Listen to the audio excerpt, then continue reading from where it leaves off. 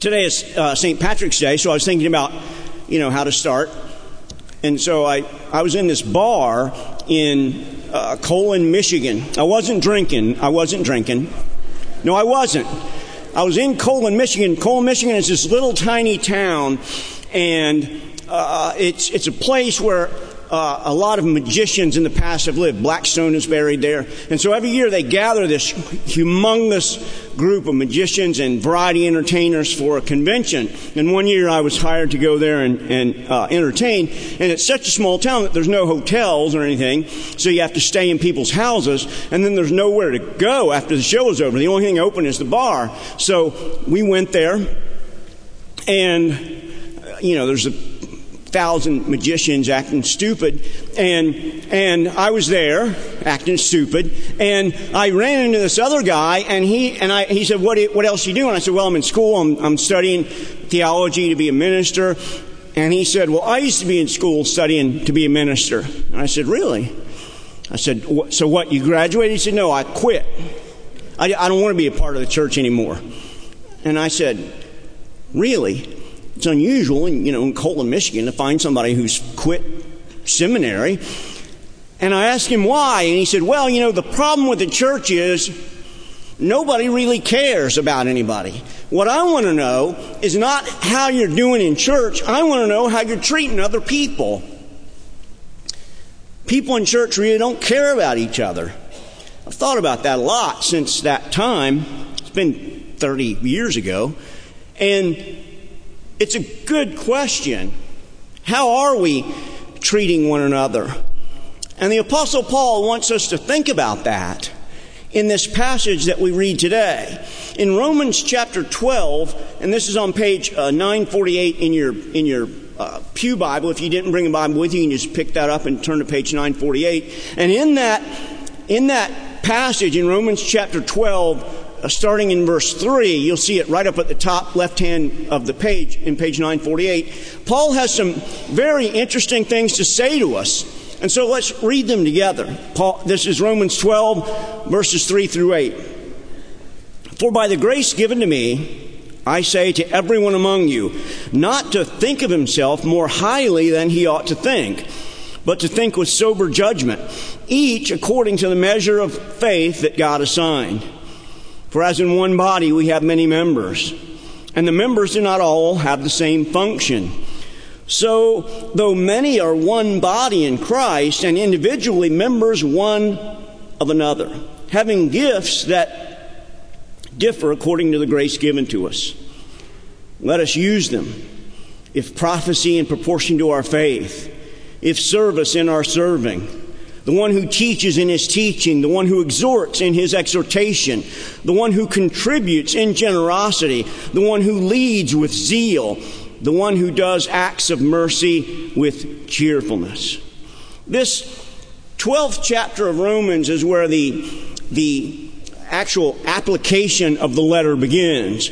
Up until the 12th chapter, it's been all this very heavy, very deep, very difficult theology. And finally, we get to chapter 12, and Paul now is going to tell us how this theology that we've been learning about in all these chapters is supposed to affect our lives. What are we supposed to do about it? And in the third verse that you have in front of you, Paul uses the word think 4 times. You'll see 3 of them in your ESV translation if you're looking at Pew Bible. And there's the word sober judgment is another time where he uses this very same word. So 4 times Paul uses this word in the one verse, and he wants us to think. And so since Paul has used those words so many times in this one small little paragraph, it's important for us to realize that he wants us to think about what's going on and what he's telling us in this passage. And I think that he has 3 different areas for us to think about. 3 different areas that all of us should think through. The first is, and this is in verse 3, we should think about ourselves. And you'll notice that he says there, don't think of yourself more highly than you ought to think, but to think with sober judgment. So he gives us a negative and a positive. The negative is, don't think of yourself more highly than you should. And the positive is to think of yourself with sober judgment. Most of the time when people get into trouble, it's because of an error in one of these two ways. Sometimes people get into trouble because they think of themselves more highly than they should, and they get into trouble. Others get into trouble because they think of themselves more low than they should. And that will affect both the way that they treat themselves and the way they treat other people. And Paul wants us to know here that we can't think of ourselves more highly because the Lord Christ is our example. So if we measure our lives apart from the grace of God up against Christ, we are horrible, terrible failures. But Paul wants us also to remember that we're not just failures so we don't think of ourselves more highly than we should, but that we're also made in the image of God. Every one of us who is here today, we are made in the image of God. And because we are made in the image of God, that ought to affect how we treat ourselves and how we treat other people. We don't think of ourselves too lowly because we're made in the image of God, and we don't think of ourselves too highly because Christ is our ultimate standard. And so the first thing that Paul wants us to think about in this passage, he wants us to think about ourselves. Aristotle had this wonderful concept. You've heard of it, I'm sure. He calls it the golden mean. And what he means by that is we want to be in the middle. So, for example, there's a prayer in Proverbs where the prayer says, Lord, give me neither too much nor too little.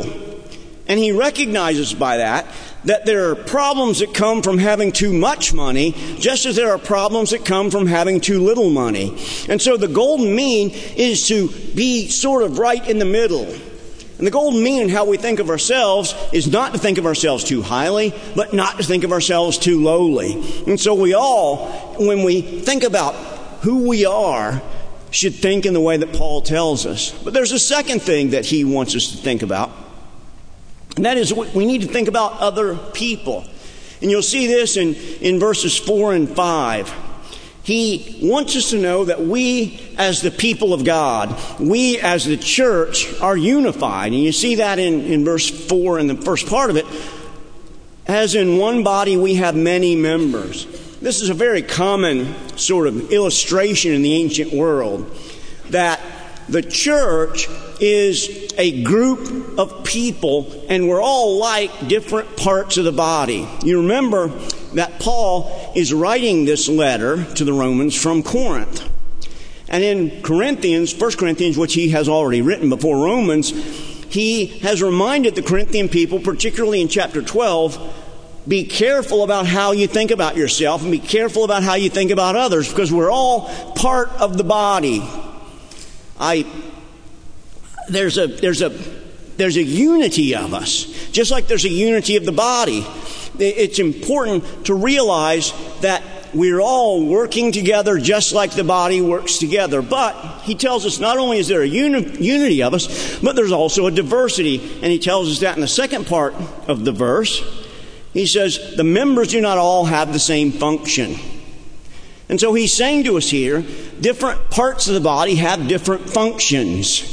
The hand is not the foot, and the ear is not the eye. You remember that from 1 Corinthians. Paul says, what would you do if your whole body was an eye? You couldn't hear, right? I thought about today getting a football and painting an eye on it, and then wrapping it up in a baby blanket and bringing it and saying, this is my new baby. It's an eye. But I didn't have a football or paint or a baby blanket. And it's creepy, so I didn't think that would be good. But it's the same sort of thing that Paul says. He's saying to us, you can't be proud of being an eye because you've got to have a body to take you around. You can't be proud of being a hand because you've got to have feet to take you where you need to go. And Paul is saying all kinds of things about that. He's saying to us, we all have different gifts. We all do different things for the kingdom. We're all gifted, though, and we all ought to be doing what God has called us to do. Paul also reminds us in verse 5 that we are individual, but we are members of one another. He is saying to us that when one of us hurts, all of us hurt. If you've ever had a bad issue with your body, you know that it doesn't just hurt in the place where you're having the issue. Years ago, some of you remember that I paid my way through school working as a magician and a juggler, and I was doing a birthday party, but it was the afternoon after I'd had my wisdom tooth out in the morning. And at the birthday party, I always blew up these, those balloons that you twist into animals. They're really small and they're hard to blow up. And I went to blow one up, and I felt something pop, and I felt air going into the side of my face. So I did what anyone else would do. I tried it again, and it made it worse. And the kids started yelling, "Hey, you're blowing up your face!" And then they wanted me to twist it into an animal, but I wasn't going to do that. But I remember that at first it just hurt like that. But then it was like my arm hurt, my legs hurt, my head ached. It was like every part of my body hurt. And that is what Paul is saying to us. If we're really unified, if we're really the body of Christ like we're supposed to be, then we're not just happy when everyone's happy, but when one of us is hurt, we all hurt for them. We all do what we can to try to help them and to bring them up and to bless them. So Paul says we should think about ourselves. He says we should think about other people. And then he says, lastly, we should think about our gifts. And in verses 6 through 8, he gives us a list of gifts. And it tells us a variety of things. We all have gifts. Everybody who's here today, who's a member of the kingdom of God, you all have a gift that God has given you. It's one of the things that came out of the Reformation. Remember, Martin Luther said, it's not just the priests and the nuns who were gifted by God. All of us have gifts. And that's where we get this idea of a calling, our vocation. Vocation comes from the Latin word vocatio. It's our calling. And so God calls all of us into different kinds of things. He calls us all to do something different. God doesn't call everybody to be a singer. God doesn't call everybody to speak on Sunday, or else there'd be nobody to listen. God has different kinds of callings for all of us. And we all have different gifts. If you've been around somebody for a very long time, they have different gifts than you do. And you probably particularly know that your spouse has different gifts than you do. This word for gifts here it's the root of the same word that Paul uses in the third verse, grace, where he says grace. Because the gifts are given to us by grace. And the word for grace is charis, and the word for gifts is charismata, where we get the word charismatic. So we're all gifted. We're all charismatic. Don't tell John MacArthur. But we are all doing something that God has called us to do. And we all have different gifts. And if you look honestly at yourself and at your spouse, you'll realize that you have different gifts. My wife, Cindy, knows everything about money and insurance and the mortgage and the checkbook and the bank. So if anybody calls us wanting to know about those things, she has to be the one that tells them. If anybody calls wanting to know about writing utensils in the first century, I'm golden on that. I've got that down. And I'm pretty sure we have insurance, but that's just about all I know, because I think you have to by the law. But I don't know a lot about money, and people call up sometimes and they say, "Sir, can I ask you what you invest in?" And I say, "Books and puppets." And they say, can I speak to someone else? And I say, well, there's nobody else here. And they say, they leave you alone? And they do. It's probably not safe, but in a way, it's great that I don't know anything about the money, because if anybody ever tries to rob me, like if a guy came up to me and with a gun and said, take me to your bank and get out all your money on your ATM, I just have to say, brother, we got a couple of problems. Number one, I don't even know where the bank is. I don't even know the number of it. I don't know the name of the bank, so I'm not going to be able to help you there. Second, I'm 59 years old. I've never used an ATM card in my life. I don't even know what ATM stands for. ATM, probably like anytime you need money, you go to the ATM. That's probably it. But I've never used one because Cindy's afraid that I will take the card and get out money and not tell her and lose it. And, so I would say to the guy with the gun, listen, call my wife and talk to her about the ATM cards, because I can guarantee you she's not giving it to me. That's not going to happen. But it's a wonderful thing to know that you have someone else who is more gifted in the area than you are to take care of you. And that whatever gifts that you might have, you also help take care of them. And that's really what the church is all about. It's about using our gifts together to help build up the kingdom of God. We all have these gifts, and the list that we have here, it's 7 gifts in this passage. It's not exhaustive, but it has some interesting things to say, so we'll quickly look at these 7 gifts. The first one is prophecy, and you see that in verse 6. If prophecy, then in proportion to our faith. Unfortunately, in today's culture, when we use the word prophecy, you think about Miss Cleo, but that's not what the text means.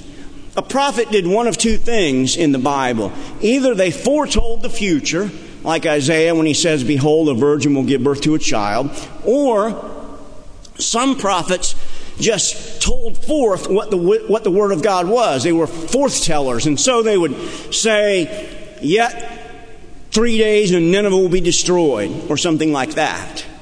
So the prophet is not always a person who tells the future. And probably not, that gift of the future is probably not in existence anymore today. But there are still people who are able to stand up and say difficult things like the prophets of the Old Testament did. And then there's a second gift that Paul talks to us about, and that is the gift of service at the beginning of verse 7. If service in our serving. The word for service there is the word from where we get our English word deacon. The deacons in the book of Acts were the people who went around serving so that the ministers and the elders could do the work of the church, of study, of helping people. And so some people have the gift of being able to help wherever the help is needed. Whatever needs to be done, they have that amazing ability to come in and help like that. And then the third gift is the gift of teaching. You'll see that there. Paul says, if one who teaches should do well in his teaching. We've all met, probably at one time or another in our lives, someone who was a great teacher. If you think back, you probably know someone who was a great teacher. And when they started teaching, even if you wanted to, you couldn't look away. It was as if they had grabbed you and dragged you along as they were teaching, and there was nothing you could do. You had to listen to them. They had that amazing ability to sort of just drag you along as they're teaching. Those are the people who are gifted in teaching. And then Paul tells us there are some people who are gifted in giving. He says it there, the one who service and serving, the one who teaches in his teaching, the one who exhorts in his exhortation. So exhortation is a difficult kind of gift to get a handle on. In essence, it means that person who sort of builds up other people when they need it. That person who comes alongside you and says, listen, things are going to get better. Or, listen, I want to help you in whatever way that I can. Or, listen, let me give you some advice. We all probably have someone to whom we turn when we are in desperate need of advice. And that is the kind of person Paul is talking about here in exhortation. Then after exhortation, when we get to giving, the one who contributes in generosity. What he means by this is that they give freely, not trying to get something from it. we've all probably, at one time or another, met someone who wanted to give us something, but in the back of our mind, we knew they wanted to get something out of us, and that's the reason they were giving us that. And I'm always a little hesitant to take anything from that kind of a person because I don't know what kind of strings are going to be onto it. And Paul says for us, who had the gift of giving, to just give it away and be done with it, and not to say, I'll only give you if you do this for me. No, it's giving because God has given them the gift of giving, and that's a wonderful thing. And then he talks about the gift of leading. You see it there in the end of verse, at the middle of verse 8 it is, the one who leads with zeal. That is, that person who is a leader, he leads with diligence even during difficult times. Even when things are not going as well as they might want it to go, they're still out there saying, this is what we really need to do. This is the next step that we need to take.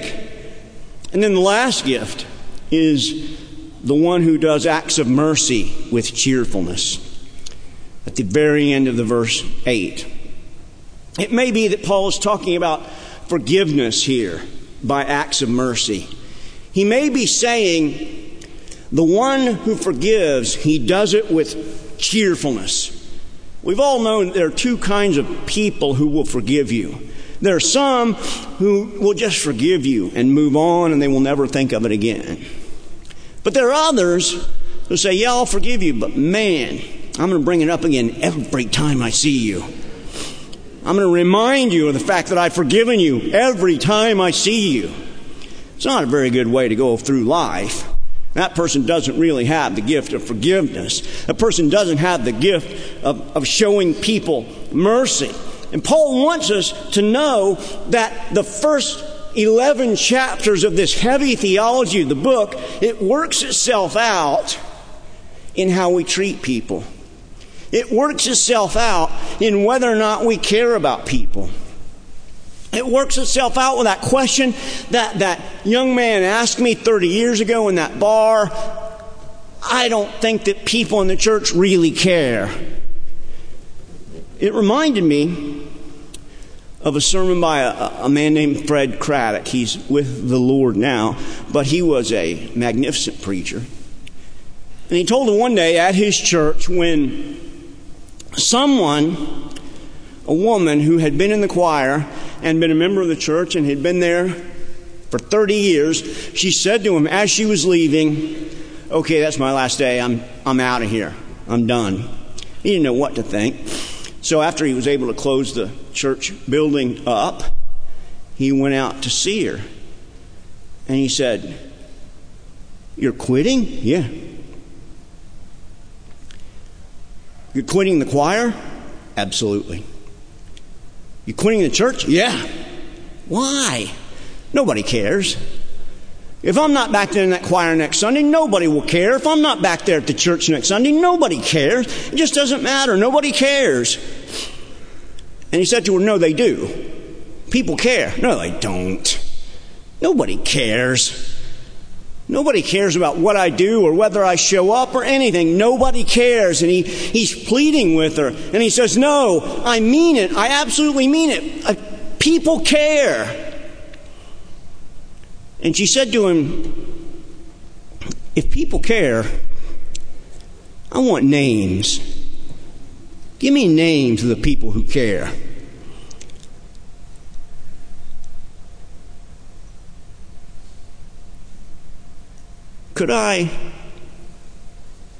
Would it be all right? Could I give her your name? Do you care?